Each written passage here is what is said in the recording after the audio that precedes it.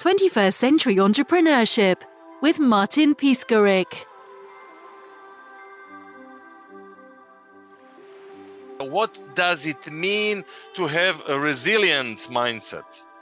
Oh my gosh. I got to say, resilience, it didn't happen overnight. It basically, a lot of troubling times, you just keep kind of powering through, and then you kind of look in the rearview mirror going like, okay, I guess we just kind of jumped over hurdle after hurdle after hurdle, and then you kind of recognize that there's some resilience there. I definitely didn't wake up each morning going like, I'm going to be resilient. It's just a matter of waking up each day and like trying to face the challenge the best I could and move forward the best I could. What does it mean to face the challenge? Like on an emotional level, on cognitive level, on all levels of existence? Yeah. Growing up, I was always very inquisitive on how things worked and how things came together. So I guess I always kind of had somewhat of an engineering type mindset, trying to break down problems.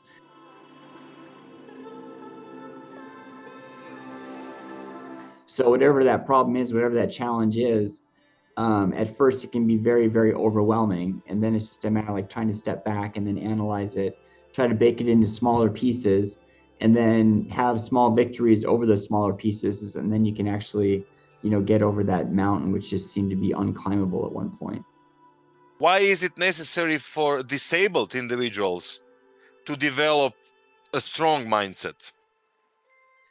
Oh, wow. Boy, great question. And I don't know if I necessarily have an answer for that one. I think we're all people. Life is challenging as it is. That's just the way life is. I think we're all on our own individual path, and I think we need to do everything we can to try to get down that path. I think we can do a lot more working together.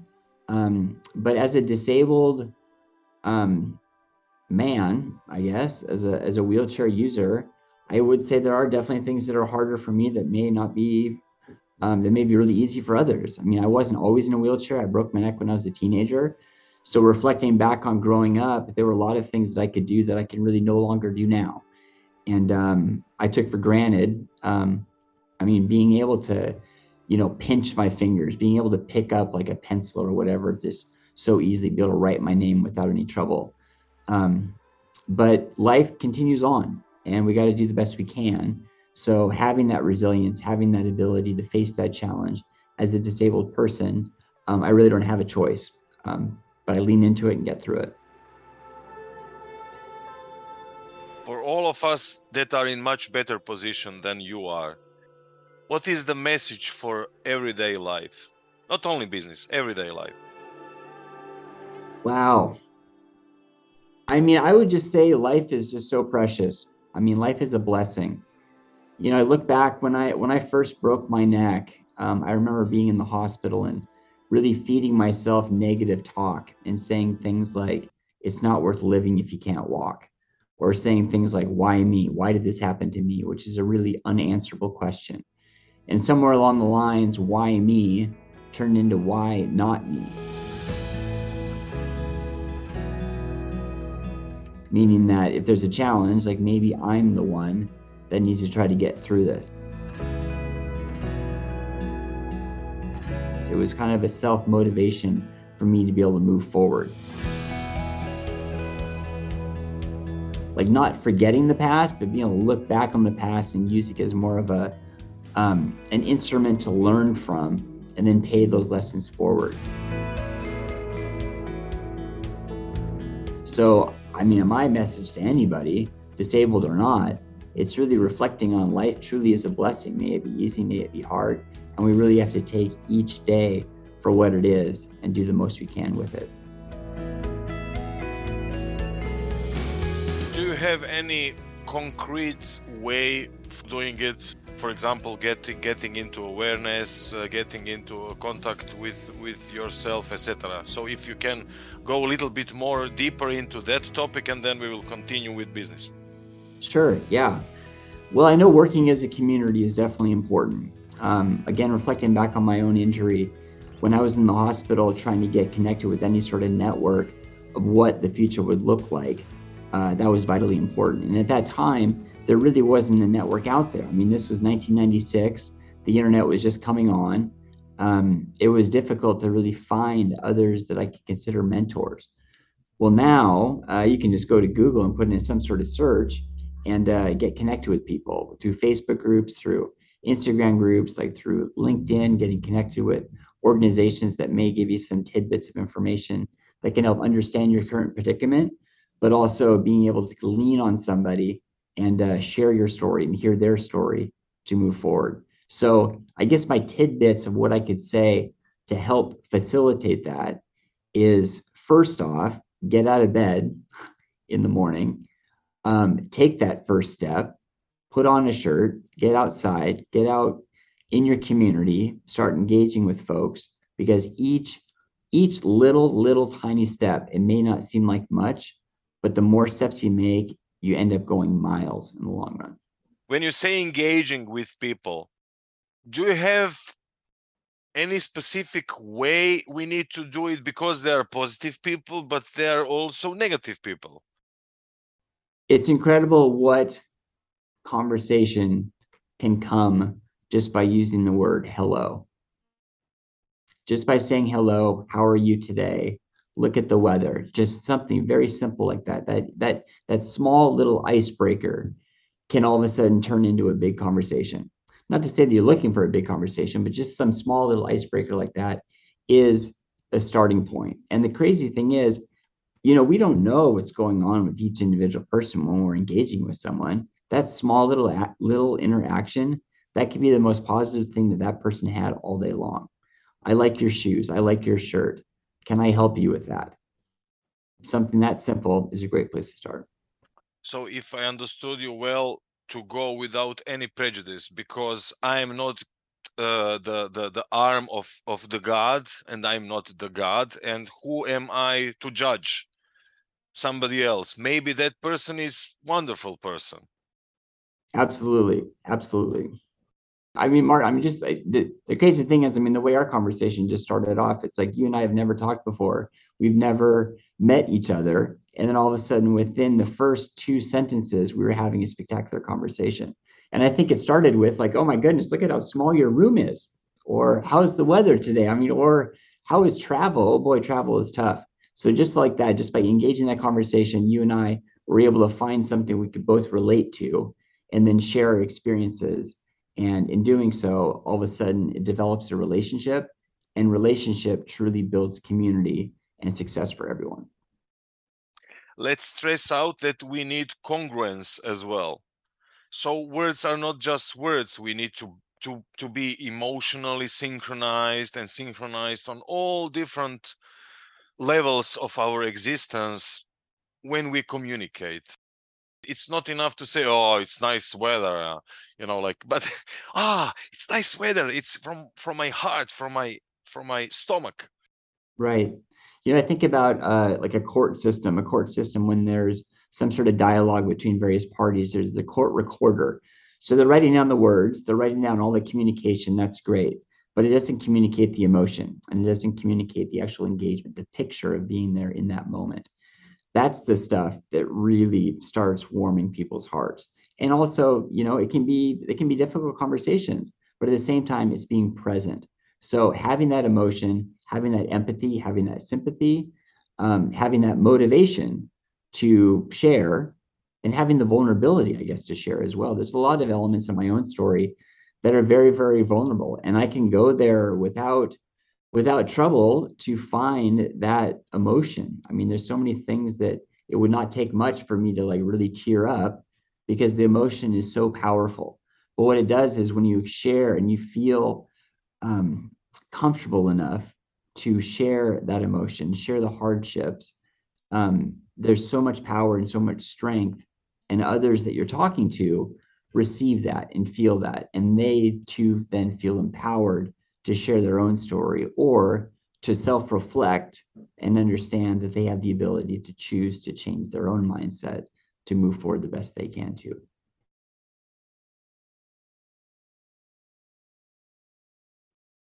Can you go a little bit more into some of obstacles that can get in the way of developing a resilient mindset? Right. Well, I mean, reflecting on my own story, I remember being in the hospital and things were just going slow.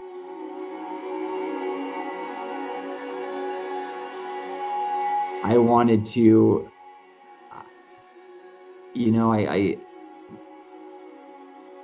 would reflect on my previous life of being able to run and jump and kick a soccer ball and swing a baseball bat and climb up these mountains.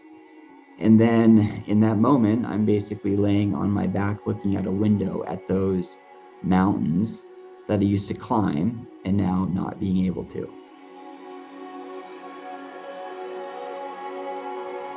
And that was a real jagged pill to try to digest because I felt different and I frankly felt kind of robbed of this previous life that, I was on this path and then I was on a different path.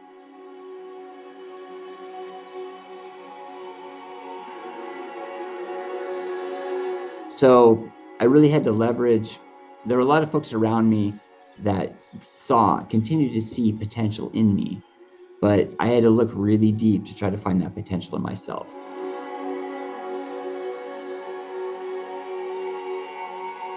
So they believed in me really before I believed in myself.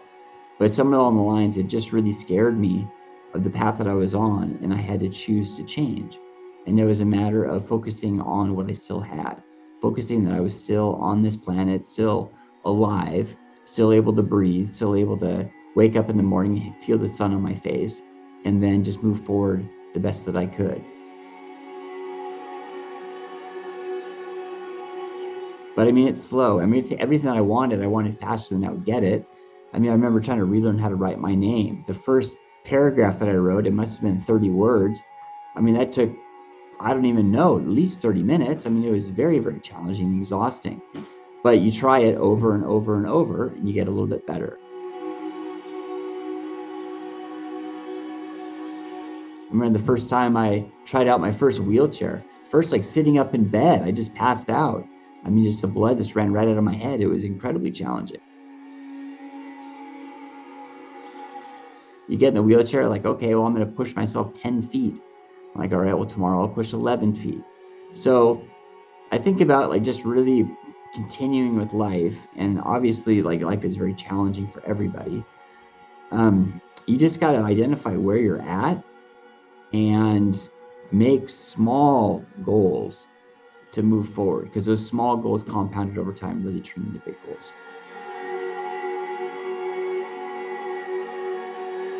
When you say small goals, are they on daily basis, or it is not important how much time do you need to achieve them? What's the philosophy? I mean, goals have just a huge range. I mean, you can have your big goals. I mean, like I remember like thinking about this business, like starting this business. The original concept was to create one pair of shoes for myself, for me to be able to regain the ability for me to put my shoes on by myself. That was the initial goal. That was the initial goal. It was a very small goal, but at the same time, it was somewhat of a big goal because it was a piece of independence that I had not had.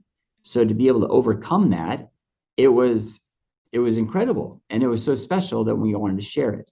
Now, then the big goal turned into taking an idea and turning it into a business to smash fashion and function together and be on the shelves of major retailers. So that's a huge goal. But how do you start? I'm like, okay, well, let's figure out what it's going to look like to make more shoes. Like, who do we talk to? Let's start with like kind of like writing out like somewhat of a plan, writing out who we could network with that potentially could have some insight to get us to where we need to go. So the small goals, we're basically developing the plan and making that plan more granular. But the big goal, obviously, is going to be the mission and the vision to try to get to that end state.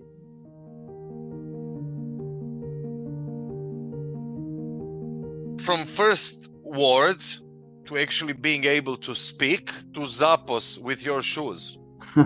Pretty huge transformation. Right, big leaps, big leaps. So if we can just start at the shoe, I broke my neck at 18.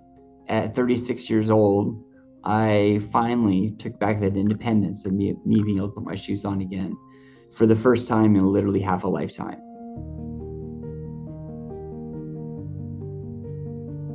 And the moment really was so special, we knew we had to share it. And we didn't really know what that meant. So for us to start, what we did was we made a Kickstarter campaign. It was a crowdfunding, vehicle to be able to get exposure through our own network, to be able to kind of experiment to see if what we had in mind was going to be a viable option, if people were going to like gravitate to the brand, if they're excited about the idea, and also to generate some revenue to be able to move forward to the next big step.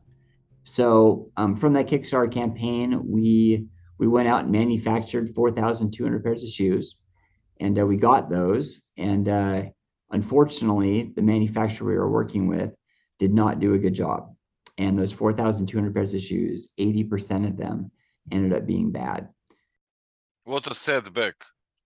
What a setback indeed. Yeah, Oh it was God. a huge gut blow, financial setback. It was incredibly challenging to try to overcome that. But what that did was it forced us to go out and find better manufacturing, better relationships. And through that, they could have said no, but instead they said yes. And we were able to double down our money, just really take another leap of faith. And that is what got us into Zappos and Nordstrom. A better product, working with more reputable sources, and then also being able to get in the room and share the story with the buyers of these major retailers. Again, they could have said no, but instead they said yes, and they gave us a chance, and we delivered.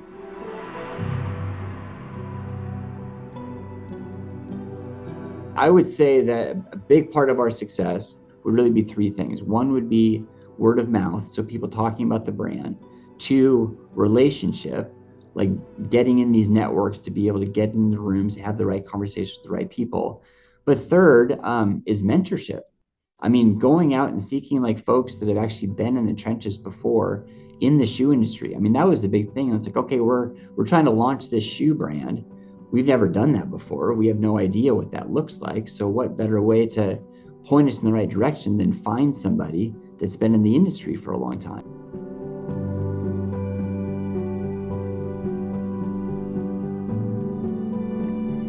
And they can share their ideas. And from those ideas, then we can kind of move forward small. We're not going to be able to have as many shoes. I mean, right now, oh my gosh, we have thousands of different variations of shoes. Now, when we started, when we went into Zappos and Nordstrom, we only had 10 options, 10 options in 10 different sizes.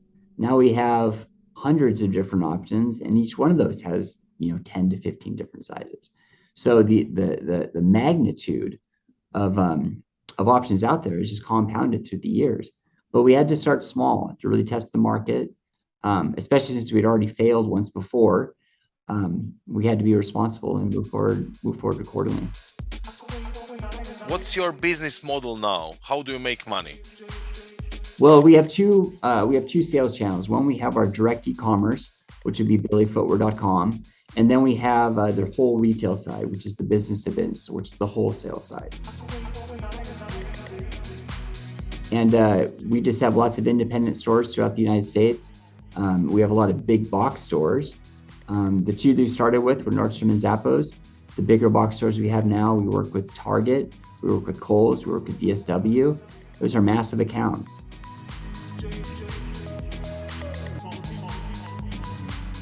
We also have retail partners up in Canada and throughout Europe. So right now, our distribution between what's e-commerce and what is wholesale, it's about 40% e-commerce and then 60% wholesale. I would imagine that the e-commerce percentage is actually going to be going down as we move forward, just because, not to say that e-commerce is slowing, it's just that the market is significantly larger on the wholesale side. So that's going to grow more rapidly.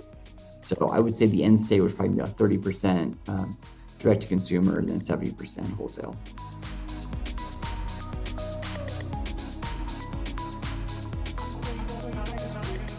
What does it mean, universal design, in relation to your shoes, of course? So universal design, I love that question. Because it's a question that I knew growing up, being an engineer, working as a mechanical engineer for the Federal Aviation Administration. It was a term that meant that it's a facility or a space that everyone can go in there and be successful. May it be equipment, may it be people, everyone can navigate that space without trouble. So we took that same term and applied it to fashion. What we wanted to do is bring something to market that had the fashion, had the function that anybody could use and anybody could enjoy it. Now, it was a term that I'd never seen applied to fashion. Our brand gets really touted as an adaptive brand, kind of pigeonholed in that space. But we can satisfy the adaptive market, but we certainly are not constrained by it. What we wanted to do is bring something to market that was easy on, easy off, a very convenient shoe that had both the functionality that someone like myself as a wheelchair user could really be empowered, but also have the trendiness and the style lines that could sit on the major retailer shelves and anybody would want to buy it. Me as a parent, oh my gosh, me as a parent now of 2 kids, anything we can do that can get those kids out the door faster is always a check in the win column. So parents are loving the convenience of our shoes. Any copycats? You know, we do get copycats every once in a while, but what we find is they may be putting a zipper. I mean, having a zipper in a shoe is not original, but having that wraparound zipper where the whole upper can fold over, you can drop your foot in unobstructed without having to shove your foot in. That's unique. We have seen companies out there try to duplicate it, but it hasn't been much of a concern simply because we're manufacturing in bulk. We're able to, one, get the quality right, but two, get the price point right, get a competitive price point. If you're doing a really small batch, or if you're trying to do a really niche type shoe, the price point is significantly higher. So the copycats that we see out there, the price point just isn't there, so it's not much of a competition.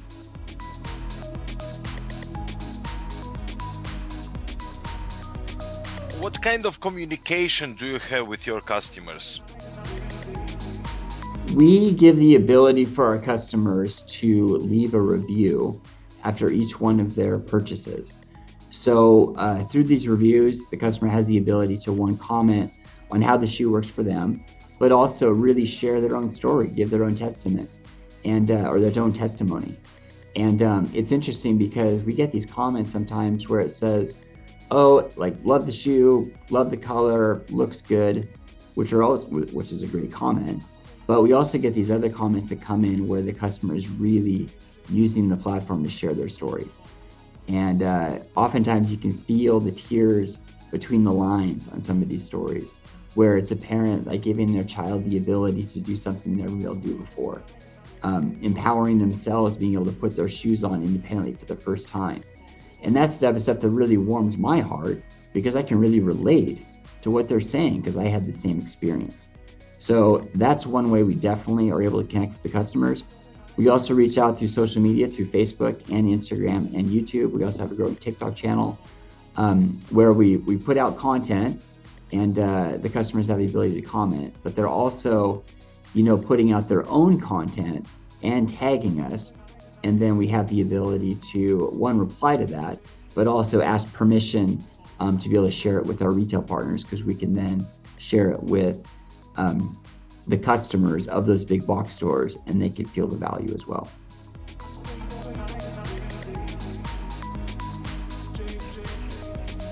What is happiness for you now after those transformations that you went through?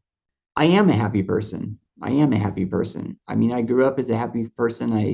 I grew up in a wonderful household, a very supporting and loving family. And I just got thrown a curveball. I really did. I mean, a 3-story header to concrete, breaking my neck and breaking my back, getting a spinal cord injury in both places. That really, really threw me for a loop. And that sent me to a very dark place. And when I was there, I had a very difficult time seeing out of that fog. But I will say, as soon as I was able to kind of see beyond the situation that I was in, I was able to reflect and really crunch the numbers. I mean, a 3-story headfirst fall to concrete, the likelihood of you surviving that is pretty low. So the fact that I just survived it and still had the ability to live another day, come this October 9th, I've been on 26 years of bonus time. So that really puts a smile on my face. And it also, I think, puts an obligation in my heart to try to add value and make each day count as much as I can. So what is happiness to me? I mean, now happiness is waking up each morning next to my wife and my 2 kids. Having a successful business that I can put all of my heart and soul into, that also makes me happy. But what makes me even more happy is seeing the results and seeing the outcome of other folks out there that are having these life transformational experiences, just like I did with the shoes. Because in that moment when that happens, it's no longer a shoe. It's much more than a shoe. It's a tool, and it's a widget that's opening up doors and lots and lots of opportunities that we may have not had without the shoes. The best place to find us, the mothership, is billyfootwear.com. We're an e-commerce business. On that site, there's a tab that says store locations, and you can see all the store locations throughout the US, throughout Europe, throughout Canada, and even Australia. On social, we are at Billy Footwear. We keep it nice and simple. Facebook, Instagram, TikTok, YouTube, it's LinkedIn. It's all at Billy Footwear. 21st Century Entrepreneurship with Martin Piskarik.